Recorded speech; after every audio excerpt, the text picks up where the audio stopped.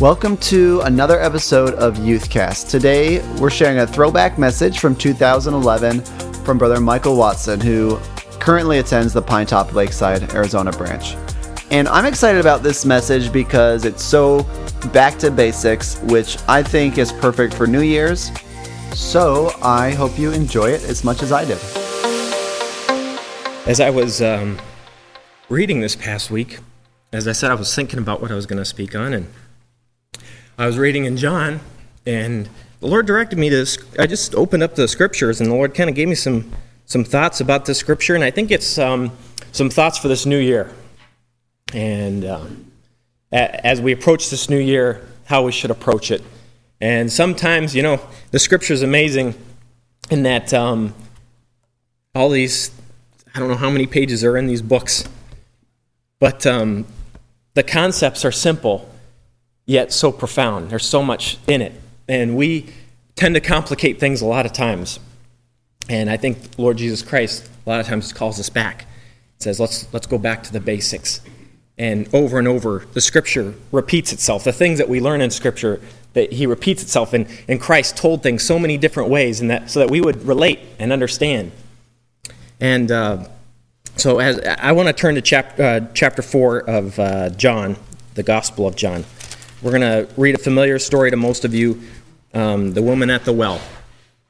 And I'm going to go through the first part a little bit quickly because I want to get to the part where she leaves Jesus. So at the beginning of the chapter, the disciples, they were traveling from the southern part of Israel to the northern part. They were going from Judea, I think it was, up into Galilee. And they had to go through Samaria. And as they were going through, Jesus stopped, and he sat down a bit, and the disciples went on. It says, they came to the city of Samaria, which is called, I think it's Sychar, near the parcel of ground that Jacob gave to his son Joseph. And Jacob's well was there. Jesus, therefore, being wearied with his journey, sat on the well, and it was about the 6th hour. There cometh a woman of Samaria to draw water. Jesus said unto her, Give me to drink. So it was just him and her. Like I said, the disciples had gone on to the city. And that's what it says in the next verse. The disciples were gone unto the city to buy meat. Then said the woman of Samaria unto him, How is it that you, being a Jew, ask drink of me, which am a woman of Samaria? For the Jews have no dealings with the Samaritans. Jesus answered and said unto her, If you knew the gift of God, and who is that saith to thee, Give me to drink, you would have asked him, and he would have given you living water. The woman said unto him, Sir, you have nothing to draw with, and the well is deep. From whence then hast thou that living water? Are you greater than our father Jacob, which gave us the well, and drank thereof himself, and his children, and his cattle? Jesus answered and said unto her, Whoever drinks of this water shall thirst again. Whoever drinks of the water that I shall give him shall never thirst again. But the water that I give him shall be in him a well of water, springing up into everlasting life. The woman said unto him, Sir, give me this water, that I thirst not, neither come hither to draw. And then he goes in and says, Call your husband and come hither. But, he's telling her to come or to drink of this living water. This water that she'll never thirst again. And I believe, this morning in the Sunday school, I was thinking about the parallels between what we were hearing from Brother Chad's Sunday school lesson, and about how don't be lukewarm, either be hot or cold. And Jonathan made a comment about, we tend to go to lukewarm. Or at least water does. It tends to go to the temperature of what's surrounding it, right? If you put it on the counter in the room, it's going to tend to go to the temperature of the room. And how we're much the same. We tend to go to the temperature of what surrounds us. And we tend to be drawn to the world because that's the world that we live in. And I thought about, so how do we stay warm? How do we stay hot?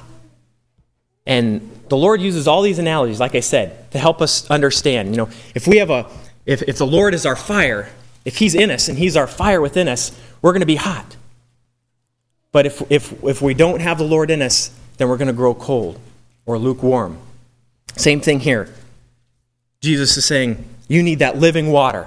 How do you get that living water? If you have me within you, I will be a spring within you.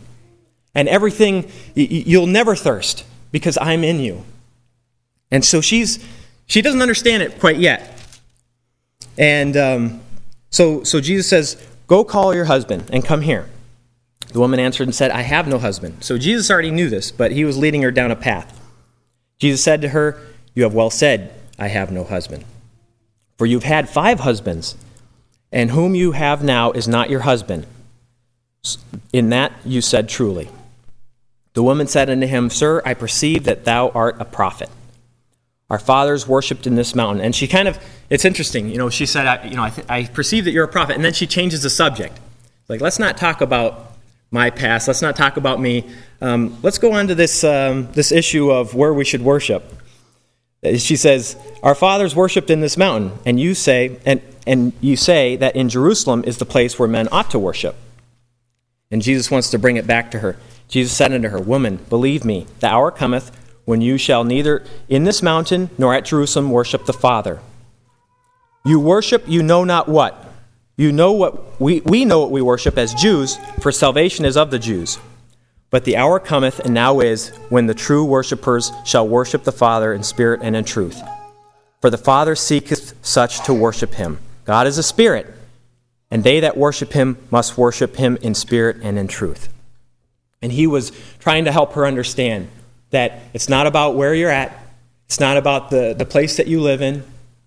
It's not about your surroundings. It's about what's in your heart. That you would worship from the spirit of your heart.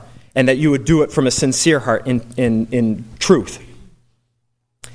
The woman said unto him, I know that the Messiah cometh, which is called Christ. When he is come, he will tell us all things.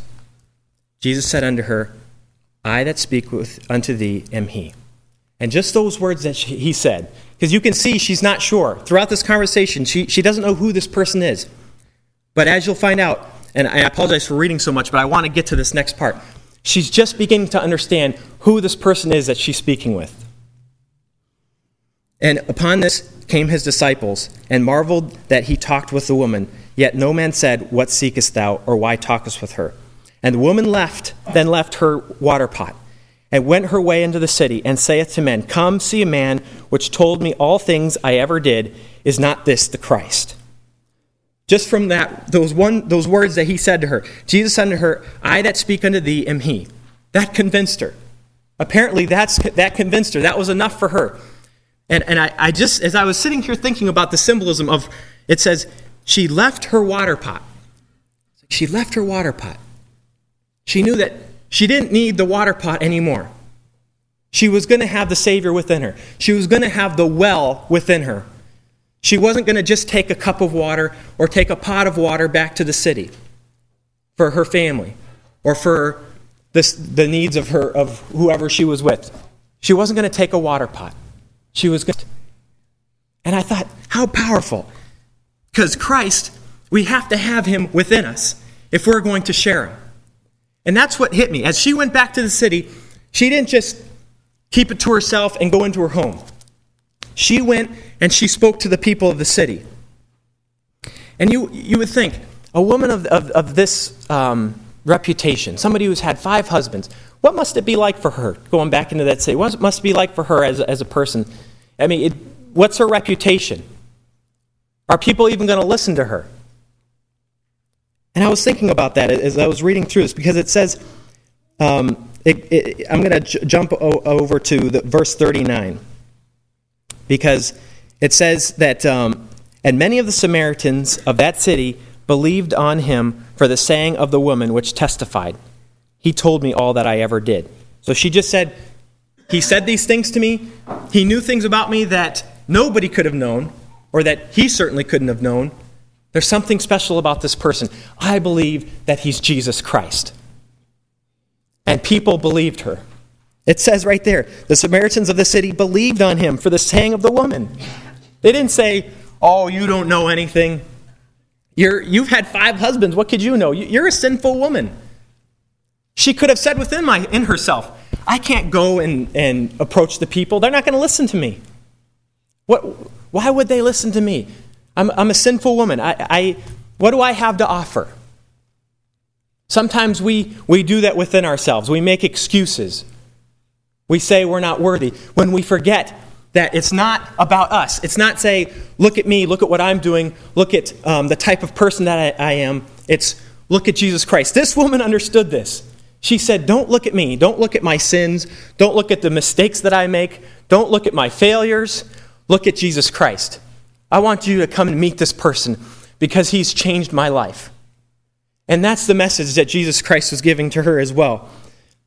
And it says, and so some of them believed, right? Some of them believed her words and came. Some of them were just curious.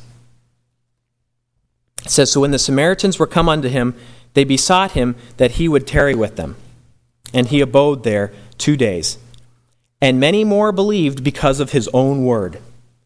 And said unto the woman, now we believe, not because of thy saying, for we have heard him ourselves, and know that this is indeed the Christ, the Savior of the world.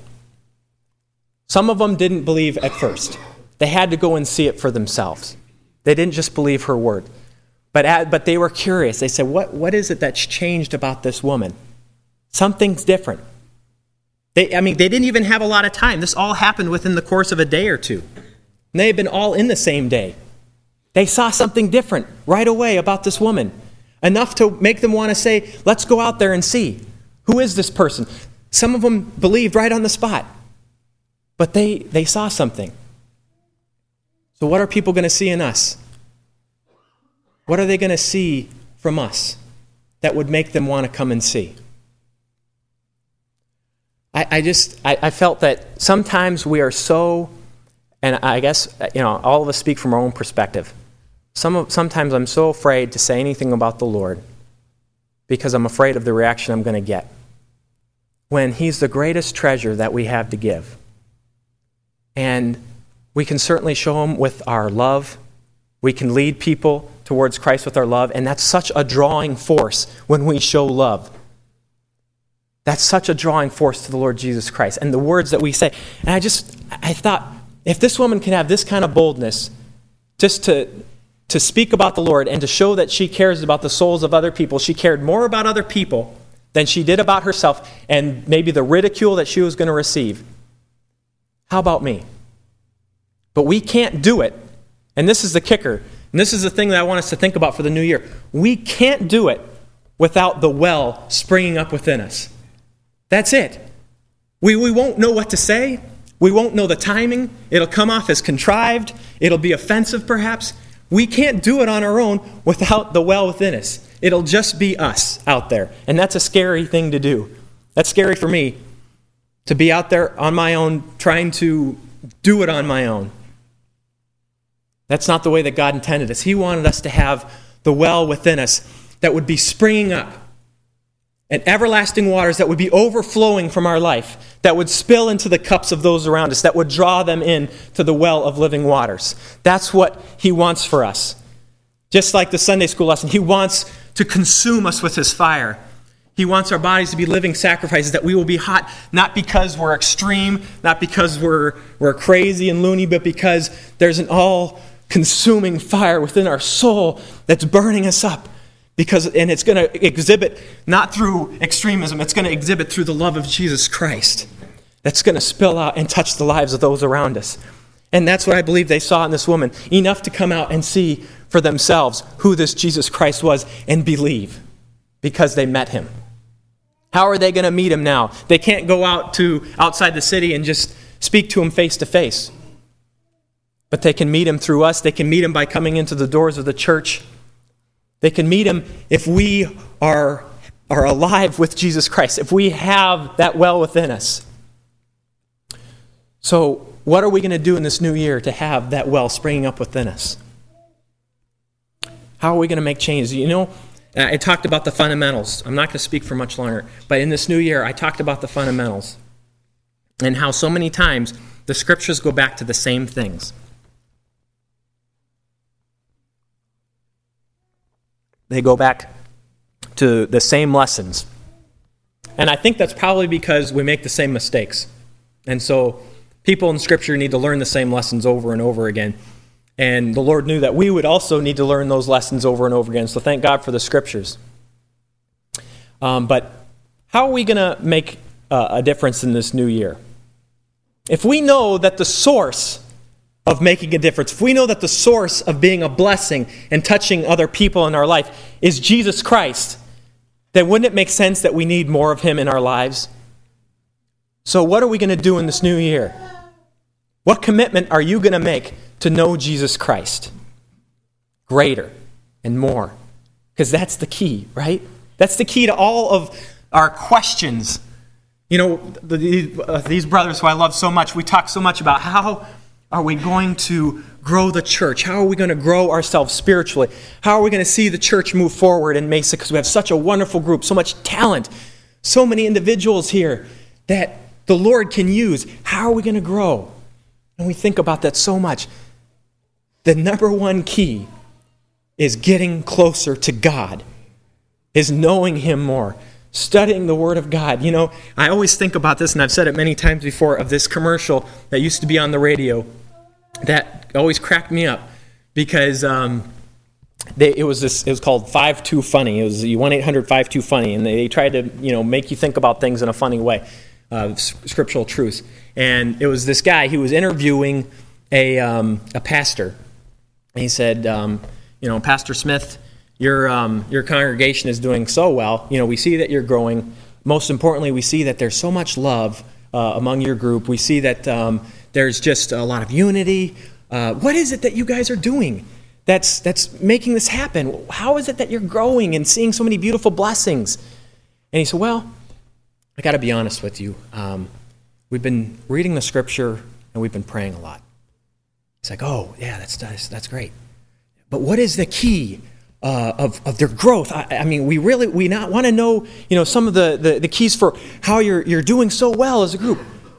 Well, I've got to go back to reading Scripture, and we pray a lot. That's really a key for us. Okay, but come on, give us the, you can be truthful with me. Give us the secret. We all want to know. Don't try to keep it to yourself. What is it? He said, we read the Scripture, we pray, and we stick our feet in cold spaghetti. There you have it, folks. Stick your feet in cold spaghetti. That's it. You heard it here first. And, that's how it is with us, though, isn't it? We want to do everything but what it says in Scripture sometimes because, I don't know, we think that there's some sort of magic formula when the Lord is taking us back and saying, there's no shortcuts. There's no shortcuts. You have to do the work. You have to get into the Scripture. You have to spend time with the Lord. There's no shortcuts in Christianity. You have to do it. The Lord gave us this for a reason. There's no shortcuts in life. There's no shortcuts to our relationships, to our marriages, to our friendships. We have to do the work. That's the only way that we're going to get closer to one another. We have to reach out.